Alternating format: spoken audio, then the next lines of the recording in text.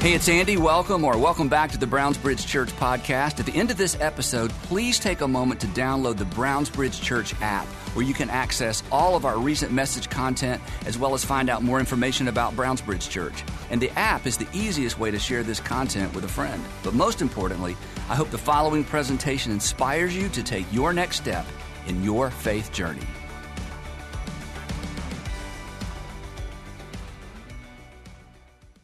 So I want to begin our conversation this morning with a question, and this is a question that if you're older, you're going to think, oh, that's like a young person's question. But no, this is an all-skate. This is an everybody question. Who would you like to be like? Or who do you want to be like? Or who do you want to be like when you grow up? Because we're all kind of growing up. Who would you like to be like? And again, it can be a person younger than you. You just think, wow, they're just such a fine person. Who would you like to be more like? And why? Well, what kind of person comes to mind? Maybe somebody specific comes to mind, but what kind of person comes to mind? And imagine a world or a community, or maybe just a family, but a world and a community where everybody was more like that person. And when I ask a question like that, because you're deep people, you're not shallow people, very quickly we move past all that glitters, right? To what they have and what they drive and who they know and where they live. And we immediately get to more fundamental foundational issues of character, right? I mean, we want to be more like that person because of who they are, not necessarily what they have. To some extent, they're heroes. I mean, if somebody comes to mind, I want to be like that person, they've done something sort of heroic. But they're not heroes because they have superpowers, and they're not at the top of your list because they have superpowers. They're heroes because of the choices they've made, right? They chose their way, or they responded their way into your heart, or they chose or responded their way onto your top 3 or top 2 or top 5 list. Now, here's the interesting thing. Wouldn't it be cool if sometime in the future, or maybe even today, if somebody were to ask someone who's met you or has worked with you or is in your life, hey, who would you like to be like? Wouldn't it be great if you were on somebody's list? And someday you could be. But it's what you choose between now and someday that determines whether you make anybody's list. And to the point of this series, you will have to choose ought to, even when it, cost you. That's right. Today we're in part 4 of our series, Your Integrity, Our World. Your Integrity, Our World.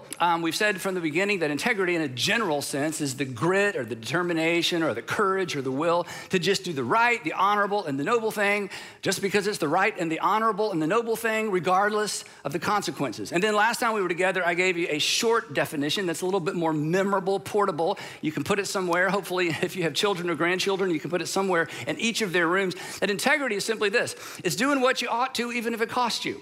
It's doing what you ought to, even if it costs you. As we said throughout the series, we're not always quick to do what we ought to do, but we are very quick to point out when other people don't do what they ought to do. We make excuses for ourselves. We rarely make excuses for anybody else. And then there's this part of it. Our personal integrity, whether it's good or bad, whether we maintain it or sacrifice it, our personal integrity is in fact personal, right? But let's not kid ourselves. Our choices don't remain private.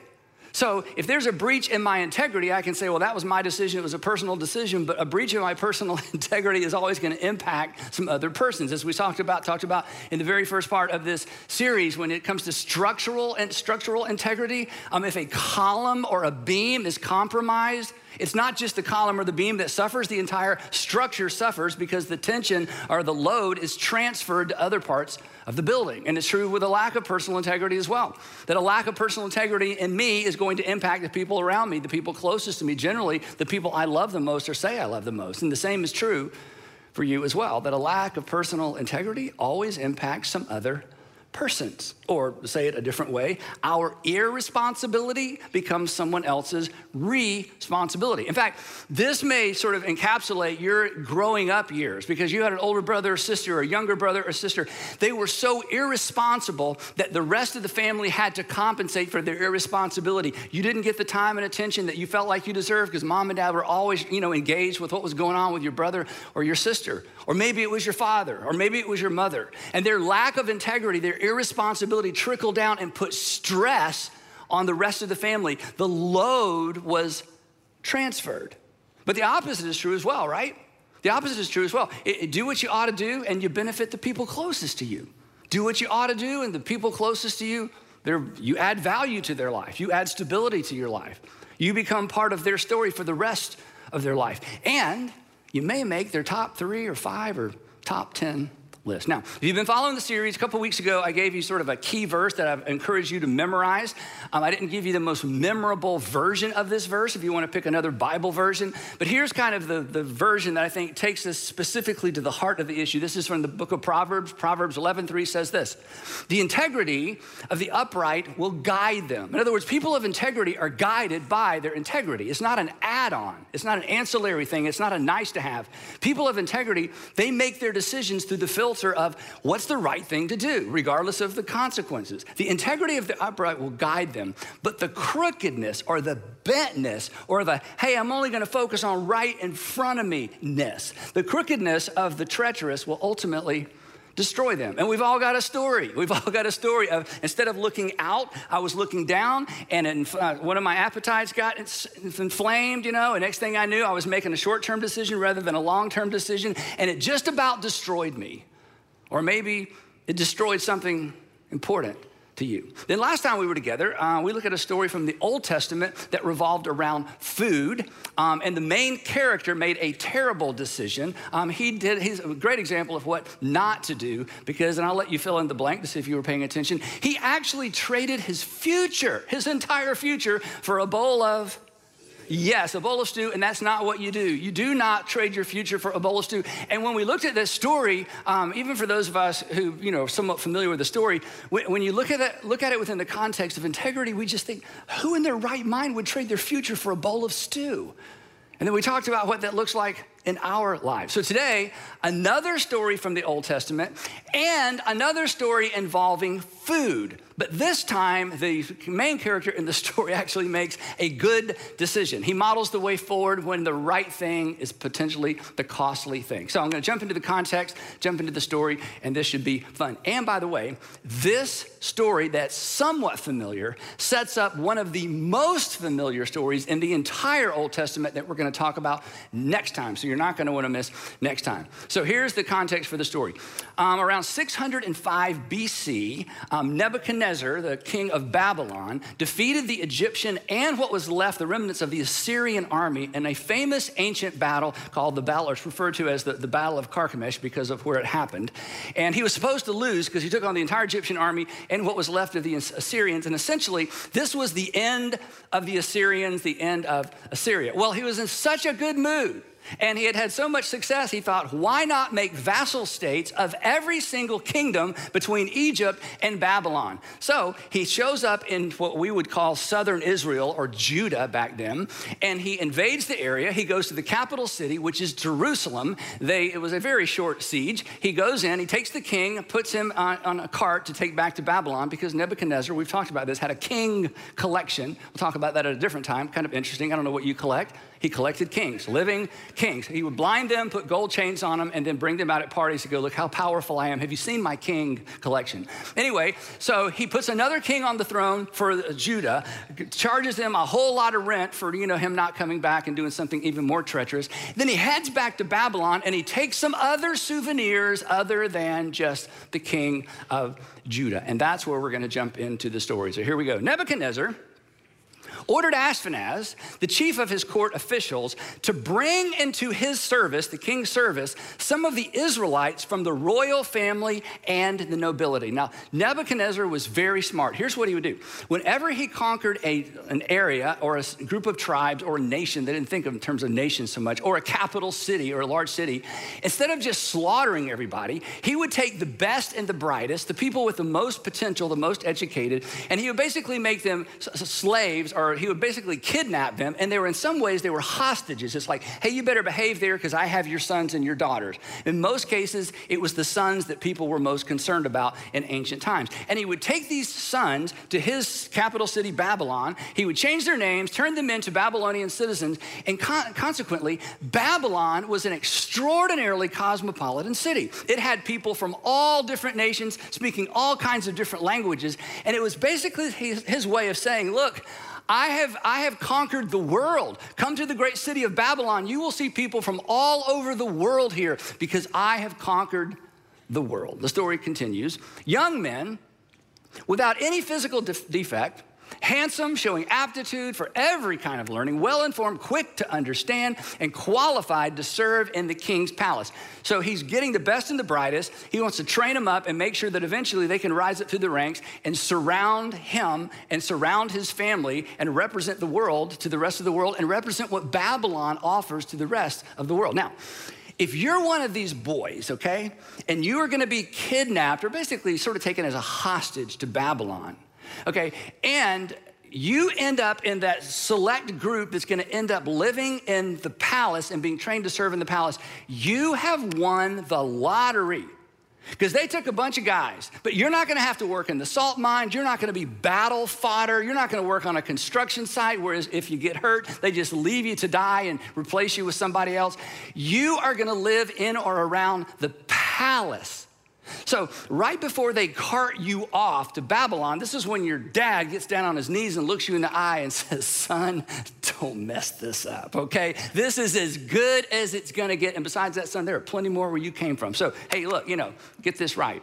The king, continuing, because it gets better, the king assigned them a daily amount of food and wine from the king's table. So not only do they get, upper and high end dorms, there is a meal plan built into this whole deal, which is amazing. And not just any meal plan, they're gonna eat the same food the king eats, and they're gonna get a daily amount. Now, again, when you're reading the Bible or you read through a story like this, it's like, yeah, whatever. This is a really big deal.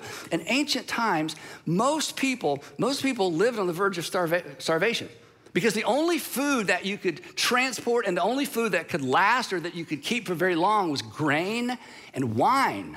You could salt meat, but even that would spoil over time. Vegetables would spoil. So grain and wine was about it. So if there was a famine, if there was a crop that didn't come in right, if somebody came in from another village and stole your crop, you could easily starve. So food insecurity in ancient times was a way of life for just about everybody. So for these boys to have a meal plan, to know that for the rest of their lives, if they'll just stay in line, keep in line, they're never going to go hungry. This was an extraordinary opportunity for them.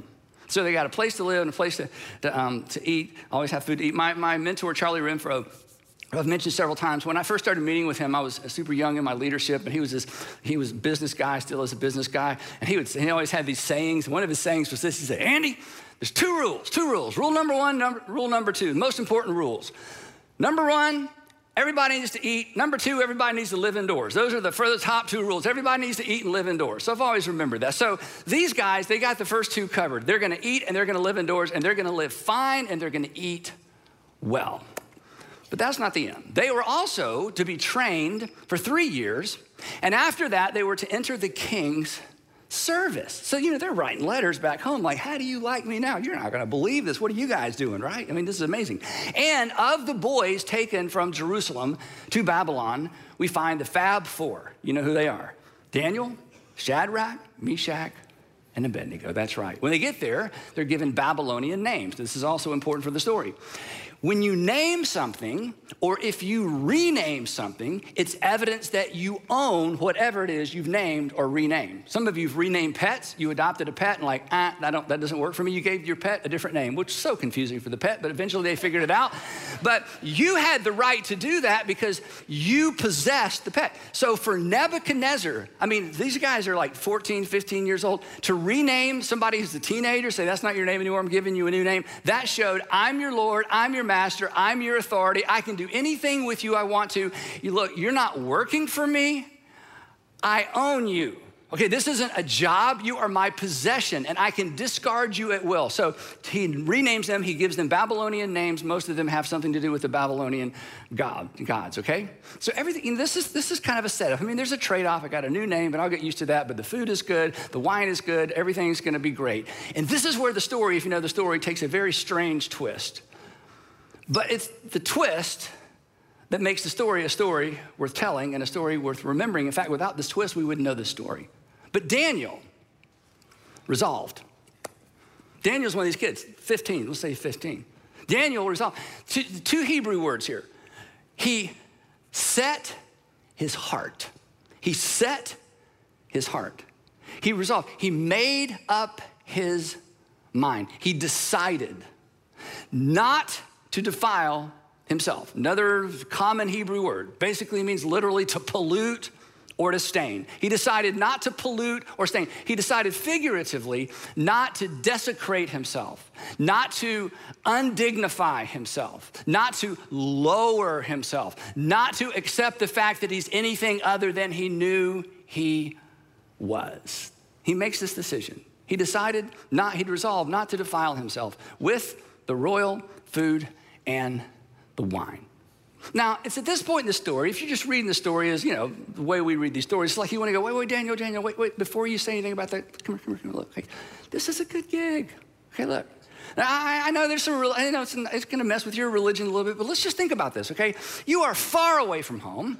Okay, your God, Yahweh, is the God of that geography. Okay, Marduk is the God of this geography. Okay, you're not in Kansas anymore, so you just need to think about this for just a minute, okay? So don't go off making some crazy religious decision that's gonna, alienate you from everybody else and steal this amazing, amazing opportunity. But Daniel made up his mind. He's not gonna eat the food, not gonna drink the wine. Why? Why was that such a big deal? So here's why it was kind of a big deal. You, I bet, are familiar with this mealtime prayer that many of us say. You've heard this said before, around the meal table, before the meal. Bless this food to nourish and strengthen our bodies. Some of you pray that, or father or grandfather pray that, or your mom, bless this food to nourish and strengthen our bodies. And we don't really think much about it. But this kind of prayer actually points to a chain of events that ancient people took very literally because they lived virtually on the edge of starvation. It points to a chain of events many of us should take more seriously as well. And here's what this pointed to. Here's how they thought. That God provides the food because God sends the rain, God keeps away the locusts, and God allows the crops to grow. God provides the food goes in the body then is healthy, and ultimately the person can prosper. So it's God, food, body, health, prosperity. But the problem for Daniel was this, that Nebuchadnezzar's food was blessed by and provided by Marduk, the god of the Babylonians. So Marduk would be credited for his healthy body and his prosperity and his success and his intellectual capabilities. That anything good that came from Daniel, everybody would say, yes, the blessing of Marduk. Marduk, provide the food went in his body, he's got a healthy body, look at him prosper. The admission, it would basically be like an admission that Marduk was greater than his God, Yahweh. And there was some evidence that perhaps Marduk was greater than Yahweh because Yahweh's temple just got invaded by the Babylonians, Nebuchadnezzar in particular, who was representing Marduk. So there's already kind of this religious tension, right? So Daniel, from the very outset, he just made up his mind. Hey, I'm not gonna play that game. I'm not gonna be evidence. I'm not gonna be, a cog in the wheel that kind of keeps this machinery running that's based on assumptions that just aren't true. But basically, he refused to be used as evidence that Marduk was more than a figment of Babylonian imagination. But here's the point. And this is why we dare not rush by this simple phrase in the life of a Hebrew teenager. Daniel made up his mind ahead of time. Daniel made up his mind ahead of time. Daniel made up his mind before he knew how the story of Daniel would play out and ultimately end. In fact, as I said a minute ago, the only reason we know this story is because he made up his mind ahead of time. And here's why this is important for you and for me and for all of us. When you think about your story, and as you experience your day-to-day temptations, and as you experience the opportunities to sacrifice your integrity in order to get ahead or to get something you may not normally get, in your day-to-day life, when you have the willpower, when you have the self-control, when you give into the tap of the Holy Spirit in your heart and you decide, you know what? I'm not doing that. I've made up my mind ahead of time, then you set yourself up to experience in your personal story what Daniel experiences in his. But when we refuse to do what we ought to do because of what we might lose, we miss that opportunity. And we miss perhaps the opportunity to write a story not only worth telling, but a story that potentially has the potential, the story that has the potential to motivate and inspire the people around us, and who knows, maybe a future generation. When you do what you ought to, that could cost you. When you do what you ought to and it could cost you, you're writing a story worth remembering. You're writing a story worth telling. In fact, next week I'm going to tell you a story that happened to my dad when I was in the 8th grade. And when people ask me about the defining moments in my life, this is one of those moments, and he didn't do it for it to be a defining moment in my life. He was just doing what he ought to do. But I'm still talking about it all these years later. Now, the reason I'm kind of reading Daniel's mind just a little bit. One of the reasons that he was able to do this is somehow he remembered what we forget, and then we remember when it's too late. But somehow he was able to remember this ahead of time. We remember it oftentimes when it's too late, and it's simply this, that a breach in integrity, one breach of integrity, it often leads to another, right? And not only that, the first breach makes the second breach a lot easier. Unfortunately, we all have a story. Well, I already did it once, so I might as well do it again. Yeah, I told myself I would never, ever, ever do that, but I did it. I went there, I crossed that line, and now here's another opportunity to do the same thing. And why not? Because I've already crossed that line once. Yeah, I grew up hearing, and I was always told, and my mom told me, and I learned in church, and my teachers at school warned us, and I'd sort of decided, but then there was that time, that weekend, that opportunity, that thing at work, and yet, I generally consider myself an honest person, but there was a lot at stake. And I didn't tell the whole truth. I fudged. Not full disclosure, right? I did it once, and now here's an opportunity to do it again. And come on, we know this is human nature. It's just easier to do it the second time than it was the first time. And the second breach creates a pattern, a direction. And as we talk about all the time, direction, not your intention. Direction, not your prayers. Direction, not intention, determines our destination. Direction, not intention, determines our story and our legacy, the story we tell about ourselves, the stories we hope no one ever finds out about. So Daniel, somehow this is all clear to him. Even with all the pressure, he made up his mind ahead of time, knowing it may very well limit his time. But the story doesn't stop there, because he does something else extraordinary. Daniel doesn't pretend. In other words, he doesn't say, you know what, I'm not going to eat this food because it's violating my conscience, and I'm afraid God, I'm going to get on the wrong side of Yahweh. So tell you what I'm doing, I'm going to feed the food to the dogs under the tables. Hey, would you like some of this? And I'll just find something else to eat. He doesn't do that, because actually that would be a breach of his integrity. Here's how the story goes. You may remember this part. So Daniel asked the chief official for permission not to defile himself in this way. I doubt he said, hey, I would like not to defile myself. I probably didn't use that word, but he asked the chief official, hey, I would like not to eat this food. Again, he didn't pretend. He didn't mislead. Again, that would have been, a lack of integrity.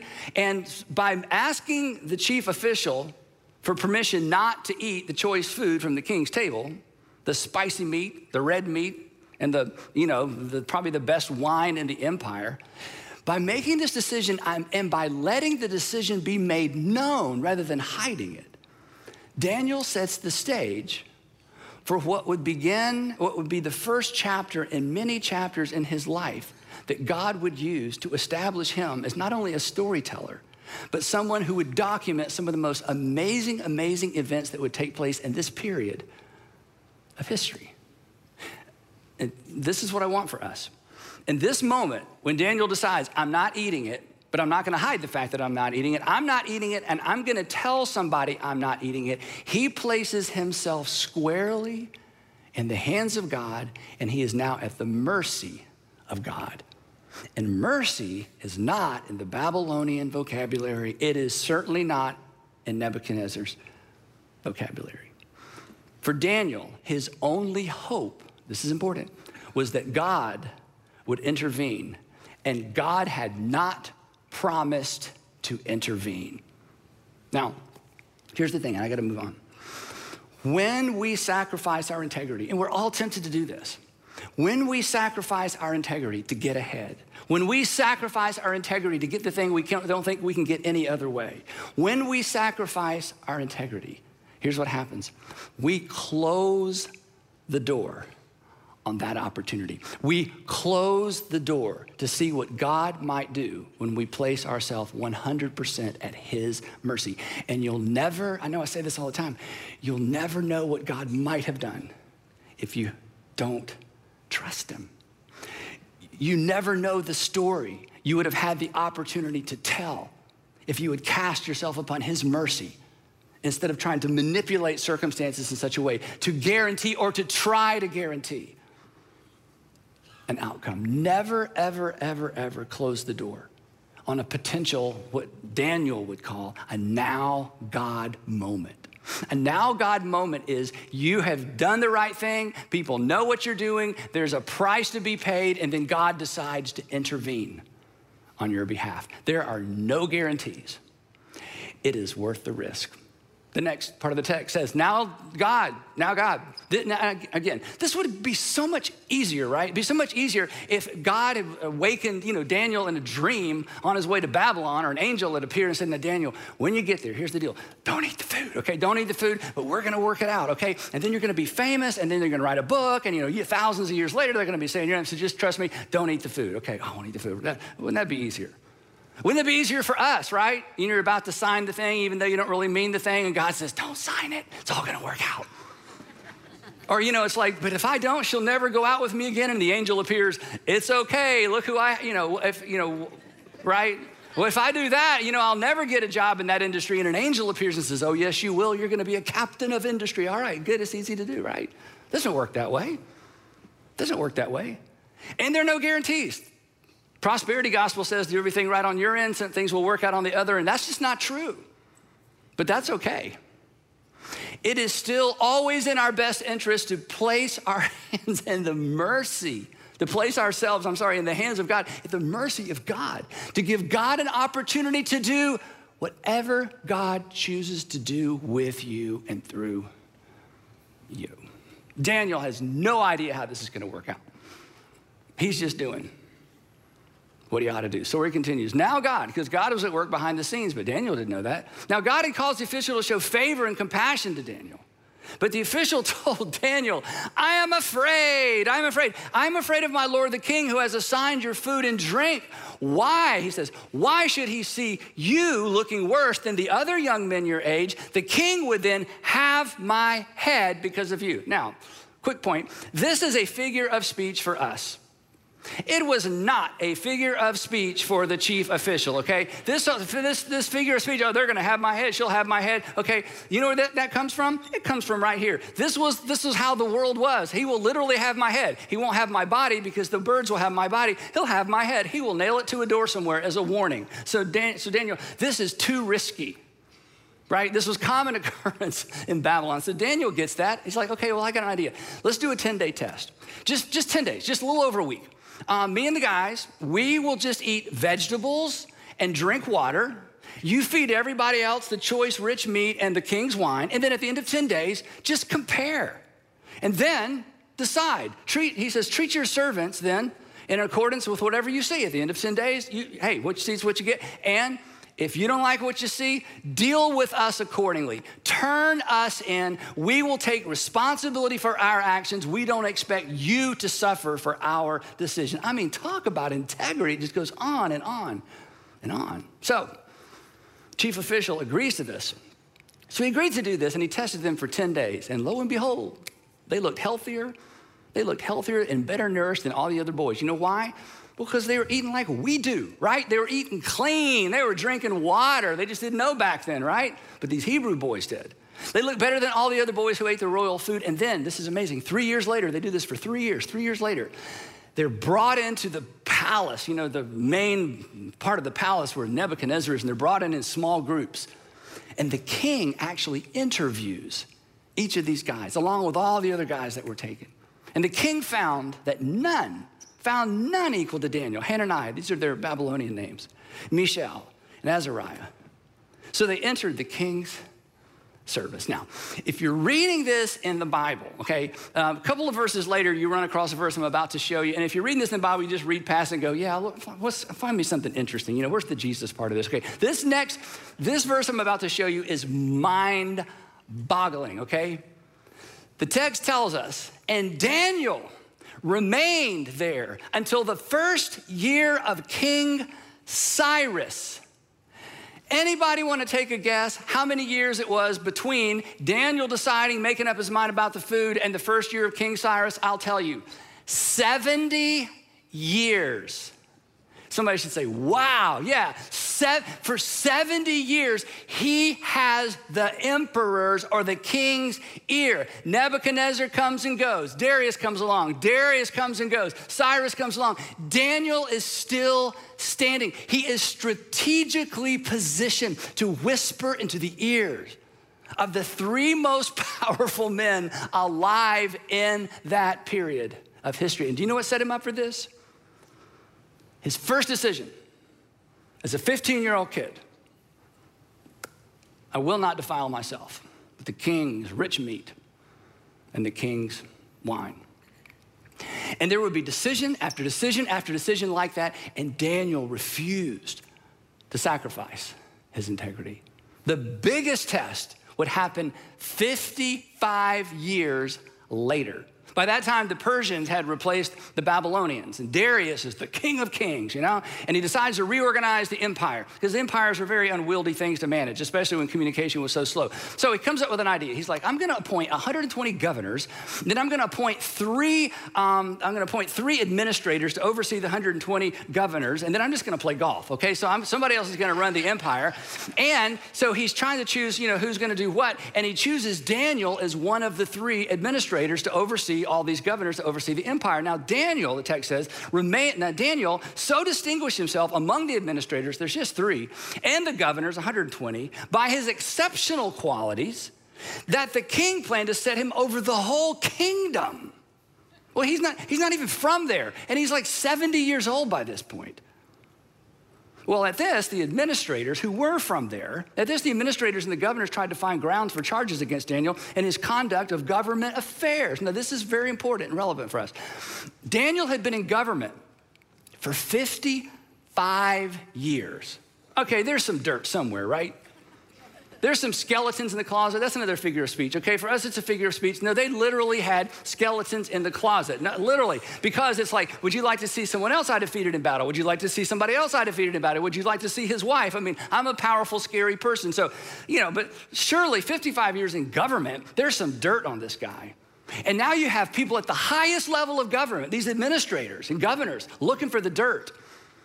But they were unable to do so. They were unable to find anything. But they could find no corruption in him because he was trustworthy and neither corrupt nor negligent. That is something to aspire to, isn't it? That when people go looking, they come up with nothing. And even your past mistakes, you have already brought them into the open and owned them. So there's no traction there either. That's who we want at the highest level of government.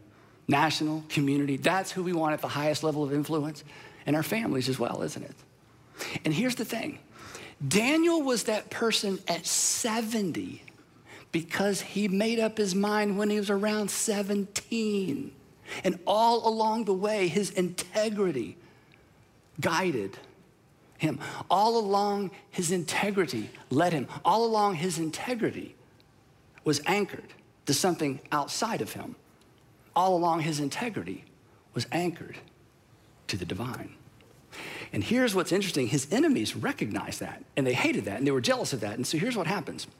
Finally, these men said, we will never find any basis for charges against this man, Daniel, unless it has something to do with the law of his God.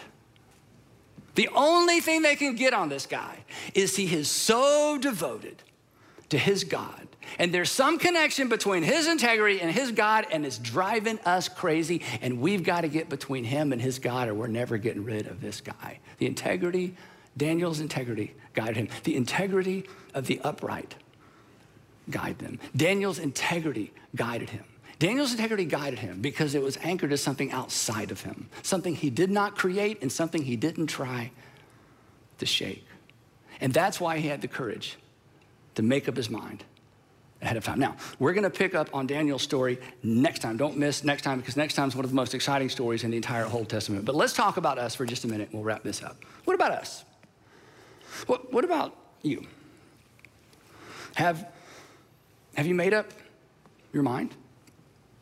Most folks haven't, and I understand why. But for most people, and I'm not gonna make up my mind ahead of time, it's one day at a time. It's one opportunity at a time. It's one deal at a time. It's one relationship at a time. It's one date at a time. I don't wanna pre-decide. If I pre-decide, that kind of locks me in and locks some people out and locks opportunities out. I mean, pre-deciding your integrity, I'll just say it up front because we're all gonna think it. Pre-deciding to do the right thing no matter what it costs you, that is limiting.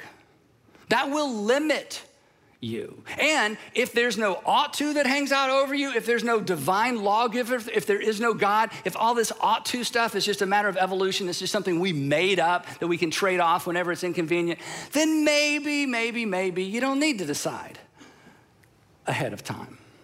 But if you don't decide ahead of time, integrity won't guide you. Do you know what's gonna guide you? Fear will guide you. Specifically, FOMO will guide you. You'll be afraid of missing out. You're not gonna decide ahead of time because I don't wanna miss out on her. I don't wanna miss out on him. I don't wanna miss out on that. I just don't wanna miss out. So I'm gonna keep, all my cards, close to my vest. I'm just not gonna commit ahead of time. And if you decide ahead of time to let integrity be your guide, here's the promise: you will miss out on some things. But most of us have lived long enough to know that if integrity had been our guide starting at 15, we would have missed out on some memories that will just dog us for the rest of our lives. We would have missed out on some shame.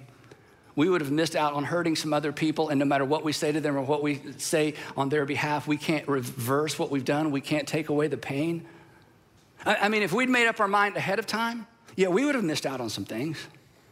But I doubt very many of us wish we could go back and live a life of less integrity, because somehow we think we would have gained more that actually mattered. The world does not need more leaders who just make it up one day at a time. And you don't want to be like that, because your family doesn't need that. That's not who came to mind when I said, who do you want to be like? I mean, don't you find this inspiring? I do. They could find no corruption in him because he was trustworthy and neither corrupt nor negligent. I mean, isn't that inspiring? Isn't that the person you want to hire? And the answer is yes. And you know why the answer is yes? Because because we know. We didn't create it, we can't shake it, we just know. And you were reminded, as I said, when I asked you, hey, who do you want to be like? Who would you like to be like? That question causes us to sit up straight and look way down, way out. It causes us to sit up straight, stand up straight, and ask the bigger questions. So, if you haven't already made up your mind, here's the promise. If you make up your mind to do the right thing, even if it costs you, it will cost you. It will cost you. There is a price. But you're not going to look back and regret that. So would you make up your mind ahead of time to be the person you want to be the person that the people who love and trust you are hoping that you will be? Would you just decide to do what you ought to, even if it costs you? To be a Daniel or be a Danielle, whichever one you need to be, right? Would you make up your mind? Would you make up your mind to do what you ought to, even if it costs you? And here's the thing, and I'm done. And when you realize it's going to cost you, when you realize it's going to cost you, get ready. You are at the precipice of perhaps something amazing. This is the precipice of the story you may tell the rest of your life, because you did what you ought to do and it was a free fall. And God came through for you because you created a potential now God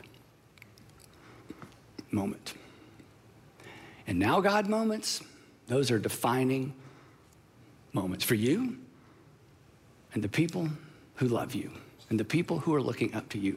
And that's how you make somebody's top 5, top 3 list. Because while it's your integrity impacts your world. It's your integrity, but it's our world. It's your personal integrity. It will impact some other persons. Before you go, 3 quick questions left for you to discuss over lunch, or maybe with a small group, or maybe who you're watching with today. Question number 1, we'll put these up on the screen. You can take a picture later. Who do you want to be like? We've already covered that. Why? Number 2, one breach of integrity often leads to another and makes the second one easier. Where have you seen that play out in your life? Okay, if you want to be really transparent, now you get to talk about your worst habit ever in the first time, okay? So where have you seen that play out? Or maybe you've seen it play out in somebody else's life. Change your name in the story if you want, or organizationally, or maybe even nationally. And then third, and this kind of sets us up for later, have you ever attempted to rebuild trust or integrity with someone after a breach of integrity? And what was your approach? Did it work? And did they give you a second chance? And are you glad you even tried? Integrity. We expect it of others. We need to expect it of ourselves. We celebrate it when we see it. Why not be the man? Why not be the woman that's worth celebrating? So make up your mind ahead of time and then look for the now God moment. Heavenly Father, thank you for allowing us to meet today.